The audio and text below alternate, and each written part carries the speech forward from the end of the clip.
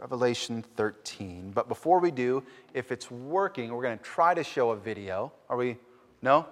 Okay, the audio, we were having trouble with the audio. See, last week it was my fault. I just forgot to mention it. This week I'm remembering, and we were having audio trouble earlier. Y'all, we're working out the bugs.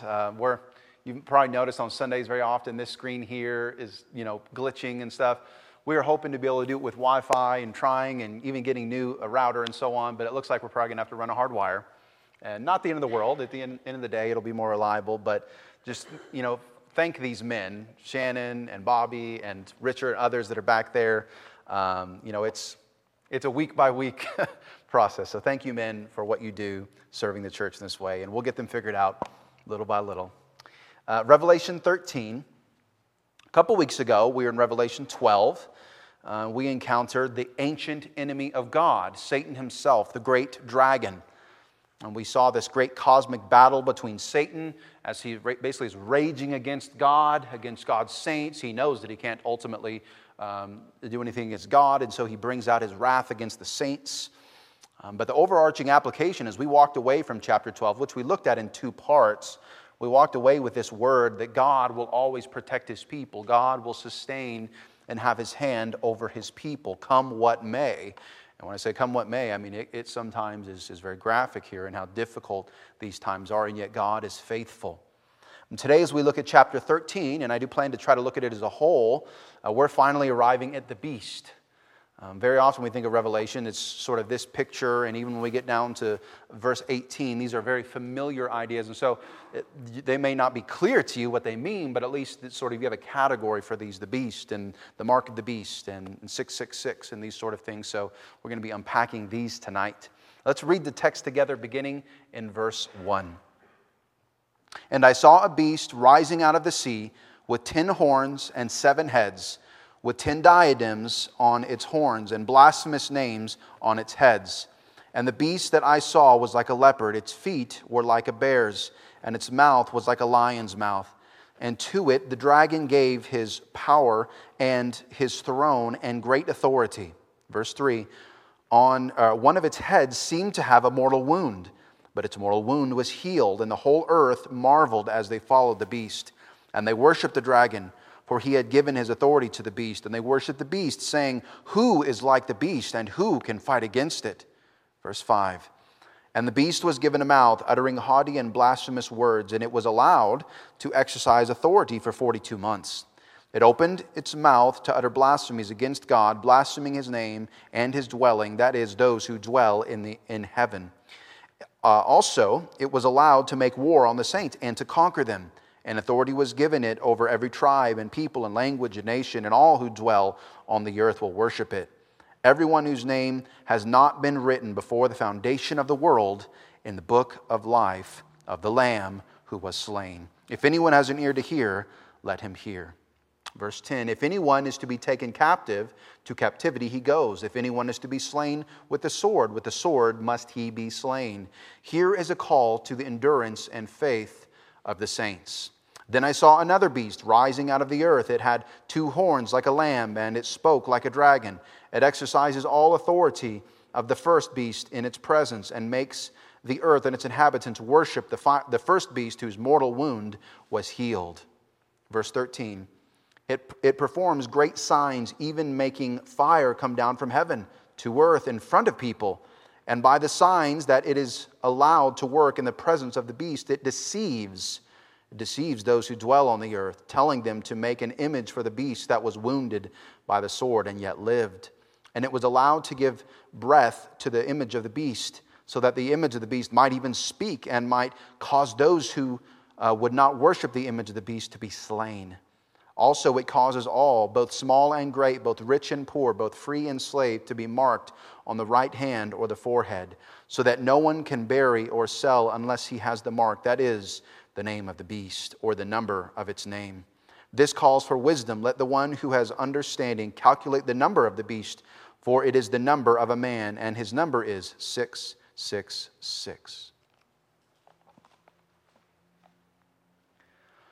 Here in these first couple verses, a terrifying creature arises from the sea. This vision really draws heavily, this whole chapter really, there's a lot that's drawing on Daniel chapter 7. You might go back tomorrow or sometime later this week and read Daniel chapter 7 and see these parallels. They're very strong. If you think back to when we ended a couple of weeks ago in verse 12, or in chapter 12, Satan, the dragon, is standing on the sea, the shore of the sea. Well, he's sort of standing there now to witness the rising of this beast. So this is flowing straight in from the last chapter. In Daniel, the beast represents great empires. There's 4 of them in the book of Daniel. There's only one here in this more immediate sense.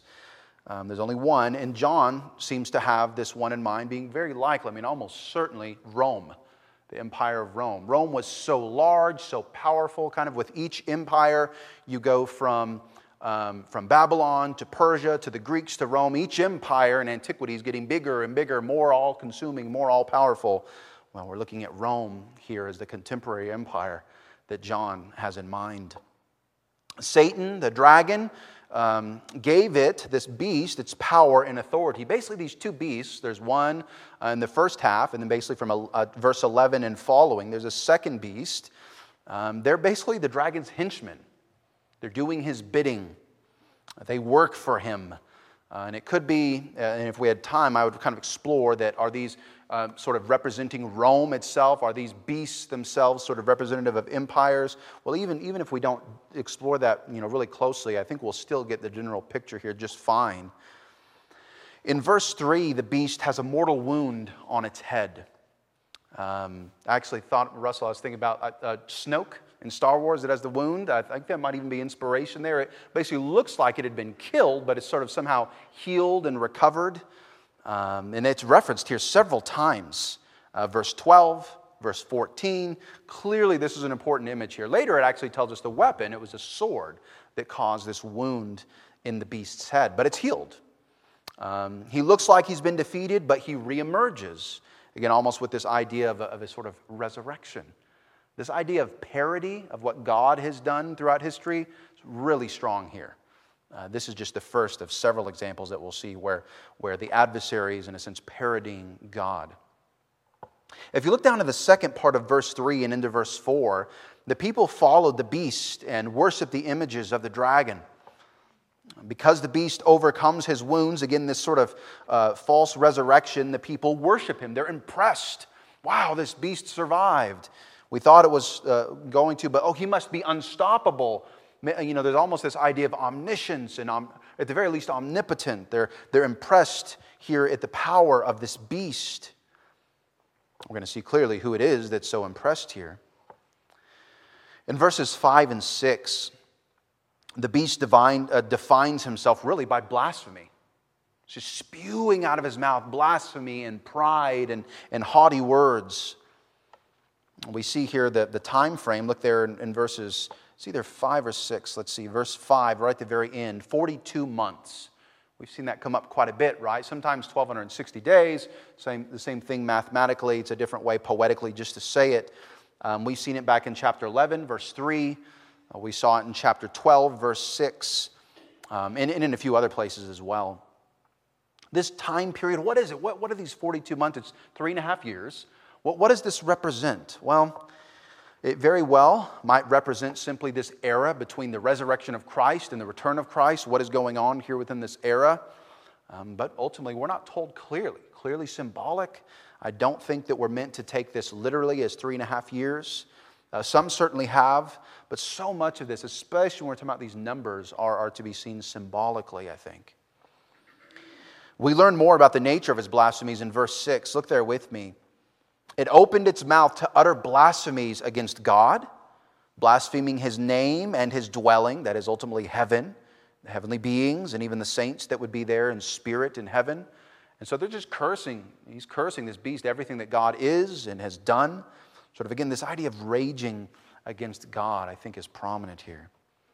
Any questions so far in those first 6 verses before we move on? Any thoughts or insights? As we get to verse 7, for a time this beast made war on the saints. But notice the way that it's said here. Look at verse 7. Also, it was allowed to make war on the saints and to conquer them.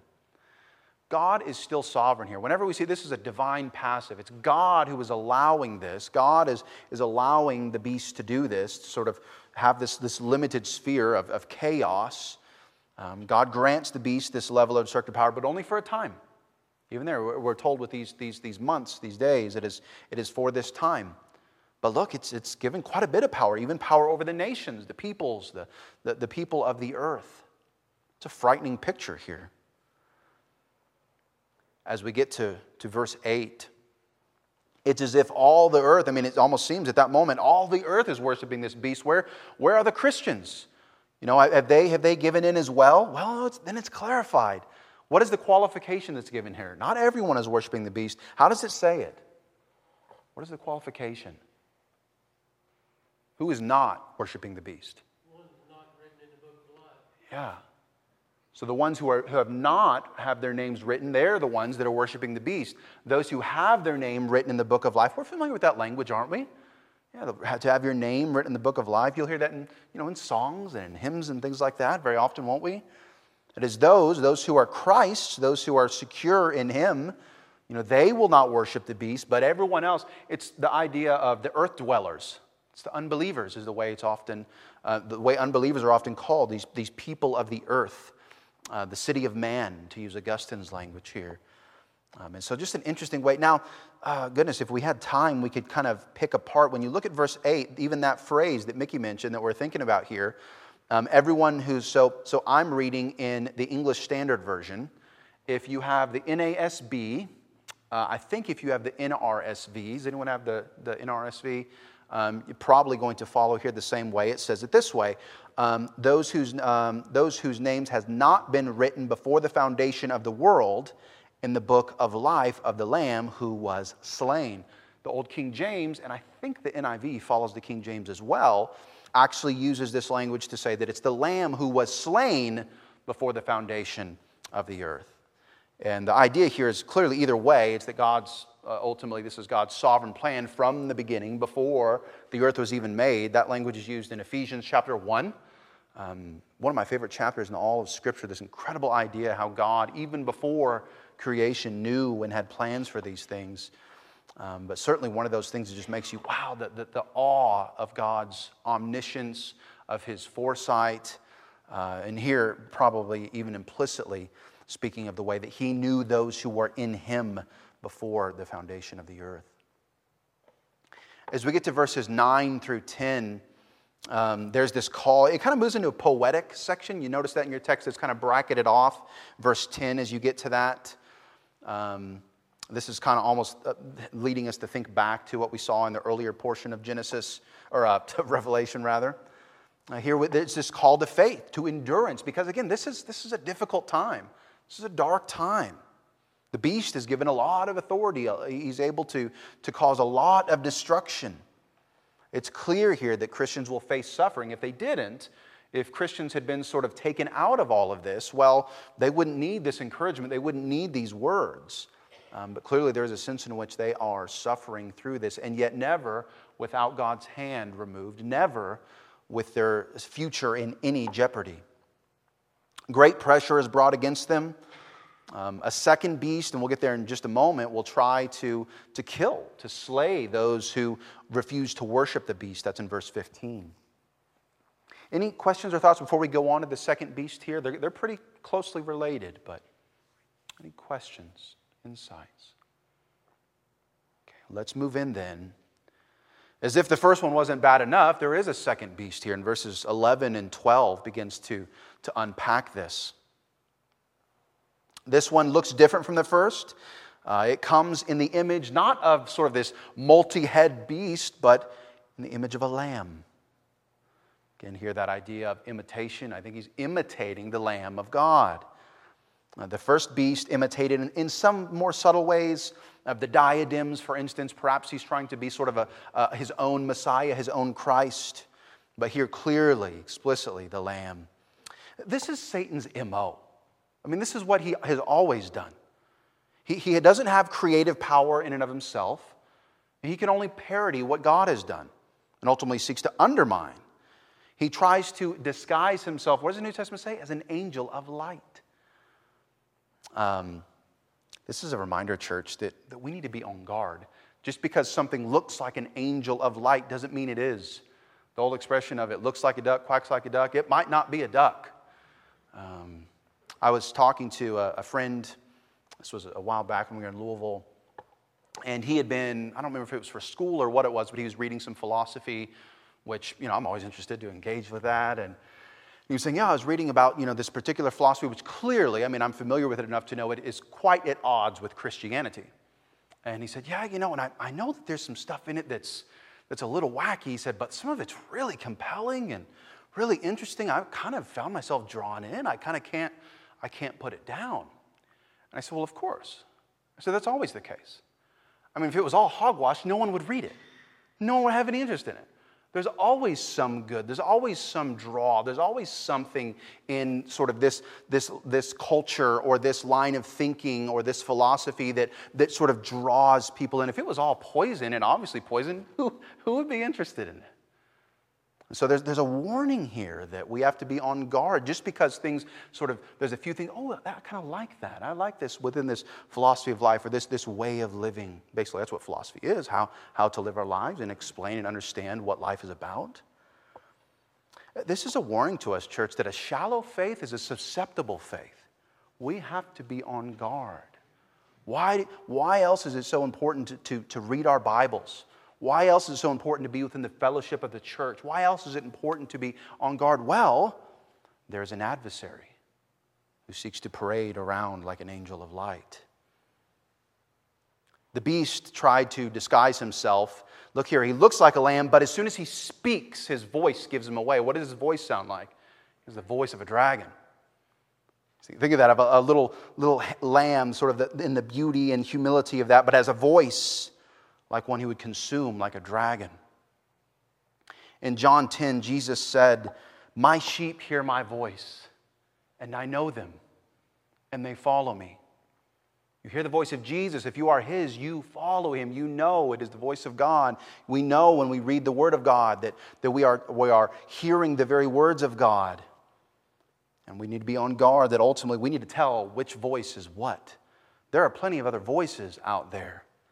And the adversary, again, likes to disguise himself. Like the first beast, it is worshiped. This second beast is worshiped by many of the people of the earth, by the unbelievers.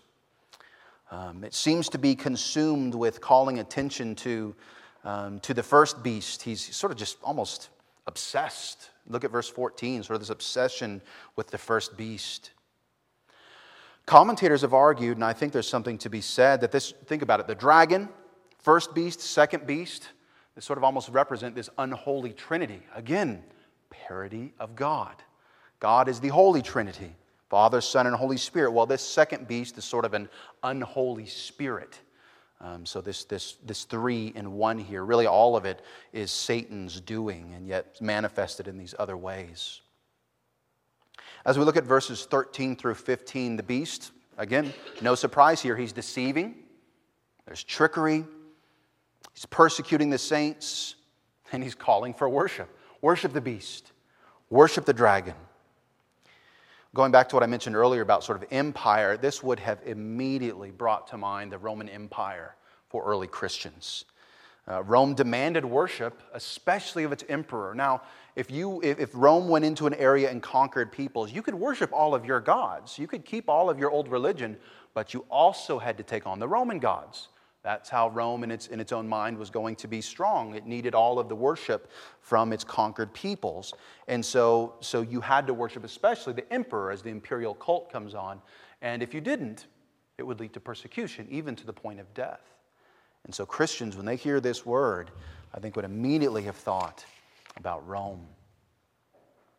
These last couple verses, 3 verses rather, 16 through 18, are probably the most mysterious. The beast requires a mark on the hand, the right hand specifically, or on the forehead to show their allegiance. Again, no one is allowed to get away. Either you are the beasts or you are going to be persecuted. There's no middle ground here. We often like to think, if we kind of keep off to ourselves, we won't be bothered. No, there will be no middle ground. You either worship the beast, you have his mark, or ultimately you will be faced with persecution. Of course, this is well known in popular culture, isn't it? The mark of the beast, even for non-Christians. I mean, people are familiar with this. It comes up in pop culture quite a bit. We're going to see it again here in a couple weeks. If you flip over to chapter 15, verse 2, it comes up again, the mark of the beast in this way. The beast is going to use sort of an economic discrimination to bring pressure against those who don't fall in line with the beastly worship. Now, it's not clear that this is going to be a literal mark. Of course, in a lot of popular culture and through some popular literature, it's always a literal, either a sort of a tattoo or even in modern culture, technology, a chip of some sort. I don't think that this is a literal mark. I think it's like what we saw in Revelation chapter 7, verse 3, speaking about the sealing, the seals that would be placed on the saints and so on. I think this is symbolic. It's not physical. But it'll be clear which group you belong to. And that's ultimately the most important thing that I think we have to walk away with here. John here in the very end, in verse 18, he kind of leaves us with a riddle. He says, ultimately there's this number, right? This 666, right? And what does this mean? I mean, the way he says it, this calls for wisdom. Let the one who has understanding calculate the number of the beast, for it is the number of a man, and his number is 666. This might be referring to Nero, who was perhaps the most notorious Roman emperor of that century, was a brutal persecutor of the church. The Apostle Peter and others were killed and martyred under the reign of Nero. If you take the word Nero and Caesar, which is his name and his title, the way he would have been addressed, and if you transliterate those from Greek, which is the original language here, just follow with me, into Hebrew uses letters for numbers. So they don't have Roman numerals the way to do. They use letters. And so if you follow that transliteration, in Hebrew it amounts to 666. Now, even if I'm explaining to you, it's kind of complex, right? I'm not sure that's what this is, but it might be. It is interesting that it amounts to 666. Again, why Nero? Well, because perhaps what he represents, sort of this evil king that persecuted the church. So again, symbolically using that. It could be another parody. Think about it. 777. 7 being the number of perfection, 3 being the other holy number. And so that being sort of the ultimate perfection of numerology, 777. What is a parody of that? Well, 666. It's also quite possible here that that's where this is going. At the end of the day, we're not certain. Now, this chapter ends on a dark and mysterious note, but hope is coming. Hang in there. We're getting there as we get to chapter 14. God's people can forever trust in their Lord and their Savior. He is sovereign even in the midst of all what looks like chaos and suffering here. There is a sovereign hand over each and every action, each and every movement throughout this period. We remember that whatever power the dragon has, it can do nothing outside of God's sovereignty. So there is comfort, there is hope in this, no matter what we may face. Any final thoughts or insights before we conclude tonight? Questions? Has anyone solved the 666 question? Yeah. Okay. Yeah, and it does here as well. Yeah. Yeah.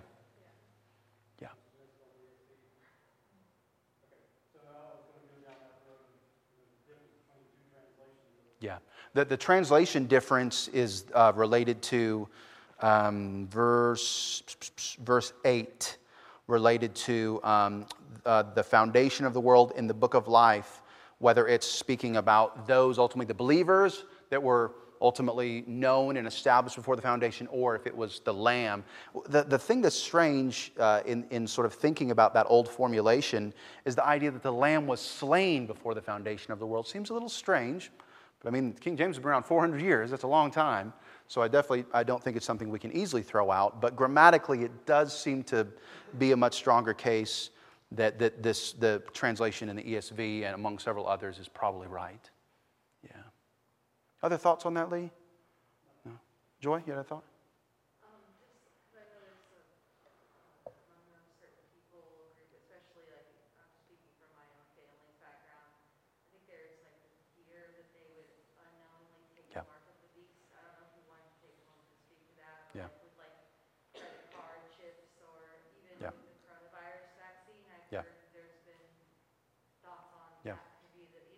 Yeah. Yeah, for the sake of the recording here, so Joy's asking about the sort of concern and even, sometimes, downright fear of those who would unwillingly or unwittingly get the mark of the beast. I've addressed it a couple times, but yeah, it is so important, just to come back to it again. It has been a long time. I think it was like back in chapter 9. So just to say it, it's a great point. The idea here that this is not something that could be done to you. It's not like someone could sneak in your house at night and do this. It's clearly one who is worshiping in sort of this willing and conscious way. Someone has been given over to the beast. Now, could it be that someone, at some time had professed a Christian or religious background and now is doing this? Yeah. And we see all kinds of people who fall away from grace in that sense, but no person who truly belongs to God, who is authentically saved and converted, will fall away.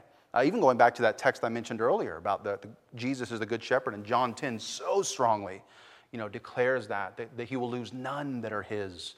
And so as Christians, this is not something we fear, but it is something that, again, for those who would ultimately witness this, if we think about this as something future, this is something that ultimately, and there's so many interpretive things, even as I mentioned that, I try to have so many caveats in this. It's something that I think clearly is just meant to mark out those who are God's and those who are not. And that's the key idea here. Yeah, so goodness, the vaccine, the chip, with every decade there's sort of a new fear of concern, right? My uncle, he used to always joke with us as kids when we would go to Chuck E. Cheese. Is there Chuck E. Cheese around here? I think there is, right? They give you the little stamp as you go, and he would say, "Oh, no, not my left hand, or not my right hand. Make sure you get my left." And we kids would always say, "Oh, Uncle Marco, yeah, it's not the mark of the beast." They don't do that anymore. Well, I'm telling you, that's probably why. People getting concerned here. No, and so yeah, it is something that I think clearly, it should not be a concern for the saints, but for the earth dwellers, those who would worship, it is something that is defining. Yeah. Any other questions related to some of that? Insights, thoughts before we close? Okay. All right. Well, let's pray. Our Lord in heaven, I do ask God that. Lord, you would have your hand over these sweet people, God, these saints. Lord, I pray that we would have confidence in you. God, that we would be grounded in our faith, that we would see the devil's schemes for what they are. God, that we would be wise and discerning, that we'd be given to study, that we'd be given to ultimately to life and fellowship together as your people in a way that strengthens us and builds us up as a church and as individual believers. God, I pray that as we continue on through this study of Revelation, God, that it would help us, God, in that, Lord, that journey of growth together. In Jesus' name I pray, amen. God bless you. Have a great night.